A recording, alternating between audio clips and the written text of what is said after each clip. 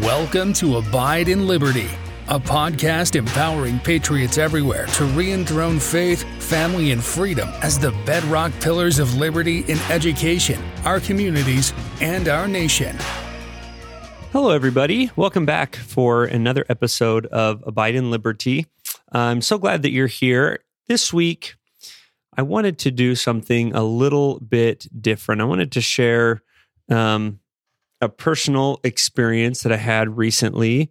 And hopefully, there's a bunch of thoughts that kind of went along with this. Hopefully I can make sense of it for you as I go through here and what this has to do with the topic and kind of the theme of Abide in Liberty.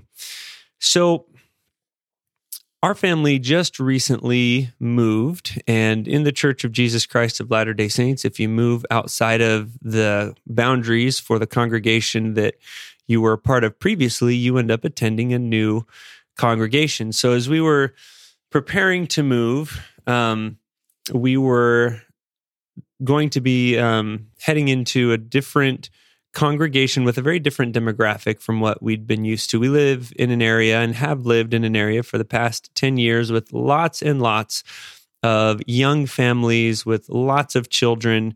When I came out to interview 11 years ago now or so, I went and attended. I came out for an interview, stayed for the weekend, and attended one of the local congregations. And as I walked in, there was kind of this dull roar of children in the background. And, where we were living before that out in Georgia, we're in Arizona now, but in Georgia, we were one of a very small number of families with children. And so if our kids sneezed or bumped their head and started crying, it reverberated throughout the entire church. And everyone knew who it was. When I came out and did that interview and attended the congregation here in Southern Arizona, I just felt like we could just disappear. Our kid noise wouldn't be disruptive to anyone because there's kind of this background noise already. And we thought this would just be great. And that's the kind of the environment we've spent the last 10 years in for church. And it's been wonderful. When we were getting ready to move, just recently, we were slated where we purchased land and where we were building was geographically located in an area where the majority of the members of the church in that congregation were a little bit older.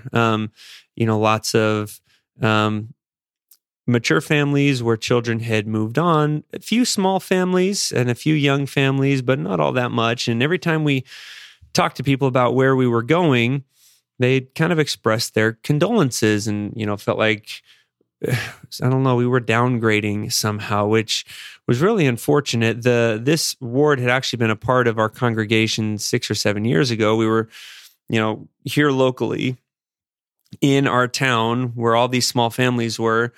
We had kind of a congregation that was made up of those small families and then these folks out on what's called the ranches. So kind of several miles away past the mines, there's several properties out there where things are a little bit more spread out. So anyways, you've got kind of these two things going on. The wards and these congregations ended up splitting, and the folks out on the ranches got their own ward, and this is kind of the ward that we moved into. We're moving on to some land, so this is where we're going. So we knew a lot of these people and knew that we weren't downgrading at all. These were people that we had known and loved before, but it was interesting that there was that perception and that, we were, kind of seen as getting lost or going to a ward that didn't have a whole lot to offer for a young family. We've been attending now since the first of the year, since the 1st of January. And as I was sitting in our men's kind of Sunday school class this past Sunday, I noticed some things that were really interesting, and it generated kind of a train of thought that I wanted to share with you. First of all, there was a new brother that had been baptized into the ward, and it was really kind of cool to see how welcoming the members of this group were to this new brother, to this new person who had joined the congregation. And it was, a lot of times when we're trying to welcome, we feel a little uncomfortable ourselves. So it tends to come across maybe a little forced or a little nervous or whatever the case is. This felt completely natural. I mean, they were immediately asking him questions. And really, it felt like to me that there was zero nervousness on the part of the rest of this group and welcoming this new brother in and just, making him feel a part of the group. And I don't know how to really describe that very well, except it was extremely natural. There was a genuine interest in who he was, what his interests were, what his background was, what brought him to this decision, how he felt about it. A lot of the questions that sometimes I feel nervous asking people if I don't know them really well, they just kind of welcomed him with open arms, and it was incredibly natural, incredibly comfortable. And I loved watching that happen. And, it's almost like they intuitively and immediately saw him as a brother who's always been there, who's always been a part of their family. It felt like that. Like this was, hey, just a brother they hadn't seen in a while, and they were catching up. And, the reality is that's exactly who he is. We are all brothers and sisters. And it was just, man, I couldn't help but think if every person could be welcomed the way that brother was, all the problems that would solve in our society. Something also that I found interesting, and I don't know if there's anything to this or not, but a lot of the people in this ward are people who work with their hands and have worked very hard throughout their lives. These are kind of the tough guys, but they were they're also incredibly open and willing to share emotions. In fact, one brother came up, or as he was introducing me as a new member of this group, commented that he remembered, and I probably should tell my wife this. I totally forgot to tell her this, but remembered a talk that she gave years ago when we were, in the ward that was combined with their group, about Mary. It was around Christmas time. And I don't remember the talk. I didn't remember her giving that talk, but he did. He remembered it. He made a point to point that out and how much it had touched him. And, the rest of the Sunday school meeting were these kind of what people would stereotypically see as the tough guys expressing emotion, getting a little choked up when they felt the Spirit and as they were answering questions. And again, it was really just comfortable how open and uninhibited these brothers were. The other impression I got is, I was watching the men filter in before the class started was, they were ribbing each other, kind of joking with each other. But again, it was very good natured. And the impression I got, and I don't know if this is true or not. I mean, I don't see their personal lives, but the way that they were interacting, the way that they were expressing an openness and a vulnerability with each other, the way that they were, not acting nervous or reserved or on their guard with each other, led me to believe that these aren't people who spend their time during the week gossiping about each other behind their backs. And what a refreshing atmosphere that must be, where you come to a place where that the people there have your back. They may not agree with you. There may be things about you that bug them, and there may be things about them that bug you, but that you can trust them, that you can be who you are, because they're not going to go around dogging you behind your back. And again, wow, what a different world we would be living in if everybody adopted that mentality. I'm always interested in looking at and trying to understand, what do we need to do and what needs to be in place in order for us to save this country. We're not on a great trajectory. We've been on a steady decline for decades. And how do we get it back? How do we save that? And I look at what is different about this group of people that is so welcoming to people of all different ages, all different nationalities and skin colors and everything else, where they just immediately are open and vulnerable and welcoming and kind and just showing and kind of epitomizing brotherly love. What's different about them? Where is this divisiveness and racism, this white privilege that I hear so much about? It's not there. Well, where is it? Why are these men, why is this group of people so different? And the only thing I could come up with, and it makes perfect sense, is that these are lifelong disciples. Many of them are more advanced in years, but they have spent a lifetime trying themselves to progress and helping each other progress and grow. I mean, these people serve like no one's business. There's a service project going on almost constantly, it seems like, and they're bringing the youth into it. It's what makes the difference in how these men interact with each other. It's the gospel of Jesus Christ. It's not their political affiliation. It's not who they voted for. It's not who's the president of the United States now versus who was the president 4 years ago. It's the gospel, plain and simple. The gospel is what saves this country. It's what saves our families, and it's what's going to save the world and usher in an era of peace that I, frankly, am very much looking forward to. And I know I've said this before, and I'm going to say it many, many times again, that, it's important to be politically involved, but that political involvement should center around who is the leader that is going to bring us closer to what God wants us to do. Not what we think is important, not the person that, happens to support our pet cause. Maybe I'm a big gun person, and so I'm going to go for the person that's a big gun person. But no, who's the person that is moral, that is righteous, that will turn to God for guidance when faced with difficult decisions, and who will follow God's rules for freedom and not our own, not his own, not her own. Who are those who are going to put God first? Because, if we have leaders that are putting him first, and then we as citizens are trying to do the same thing, this country is going to be fantastic.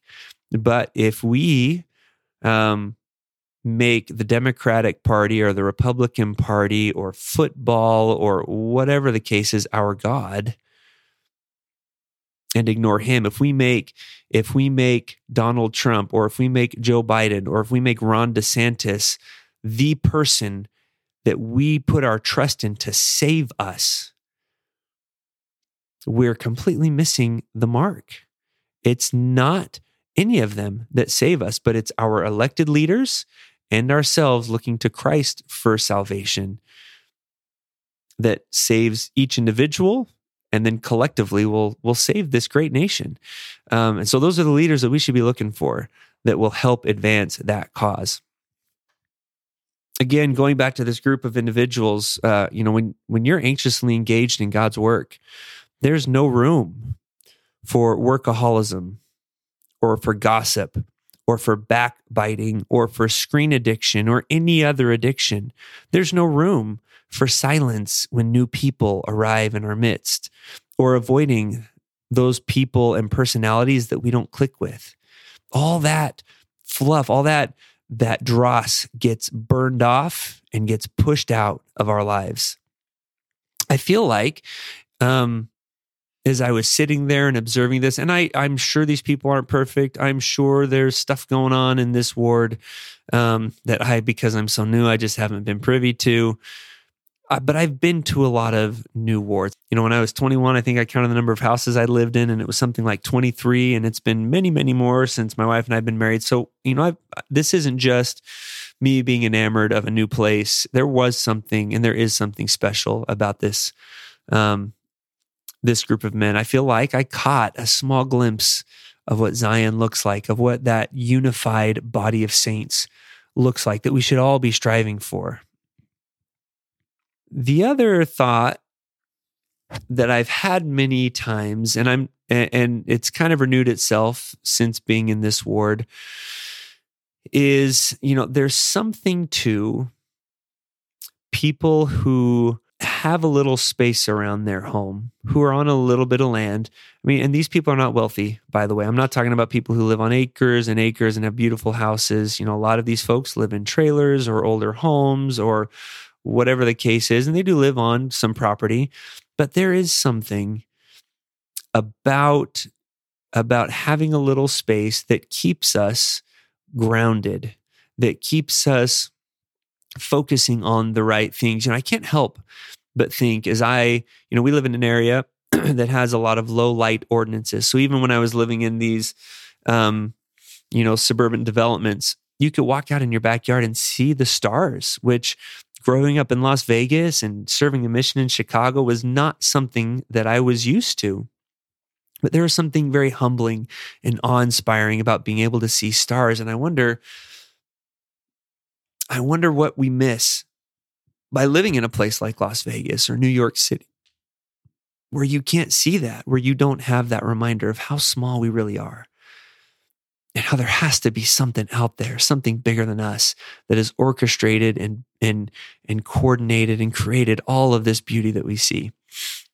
There's a scripture in Isaiah 5 that says, "Woe unto them that join house to house, that lay field to field, till there be no place that they may be placed alone in the midst of the earth. In mine ears, said the Lord of hosts, of a truth many houses shall be desolate, even great and fair, without inhabitant." I think there's something to that. And I don't know exactly what that means. I'm not trying to say that if you're living in a neighborhood that you're evil or that you're going to be overtaken by the devil or anything like that. But there is an important principle there, that we need space to be alone, that we need a little bit more connection with the world around us.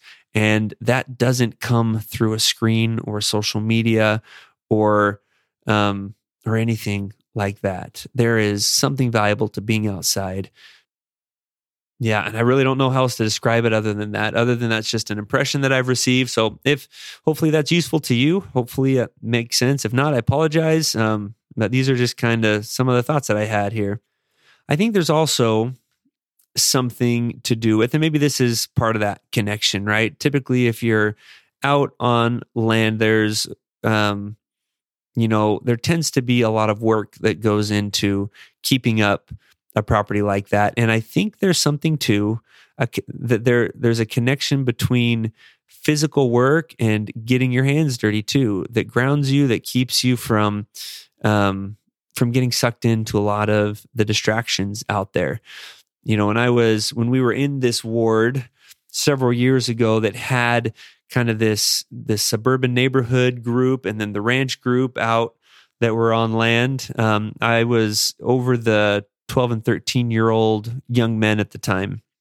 And it was really, really interesting to see the rancho, or the kind of the suburban kids, the housing development's called Rancho Sahuarita. But so the rancho kids from the neighborhood that would come in, and the things that they would talk about were the video games that they had played and things like that. Whereas the boys that would come in from the ranches were talking about how they'd spent the weekend camping or hunting, building dirt bike tracks with their dad, and there was a marked difference in the work ethic of these two groups of boys. And it wasn't, all great on one side and all terrible on another, but there definitely was an impact there.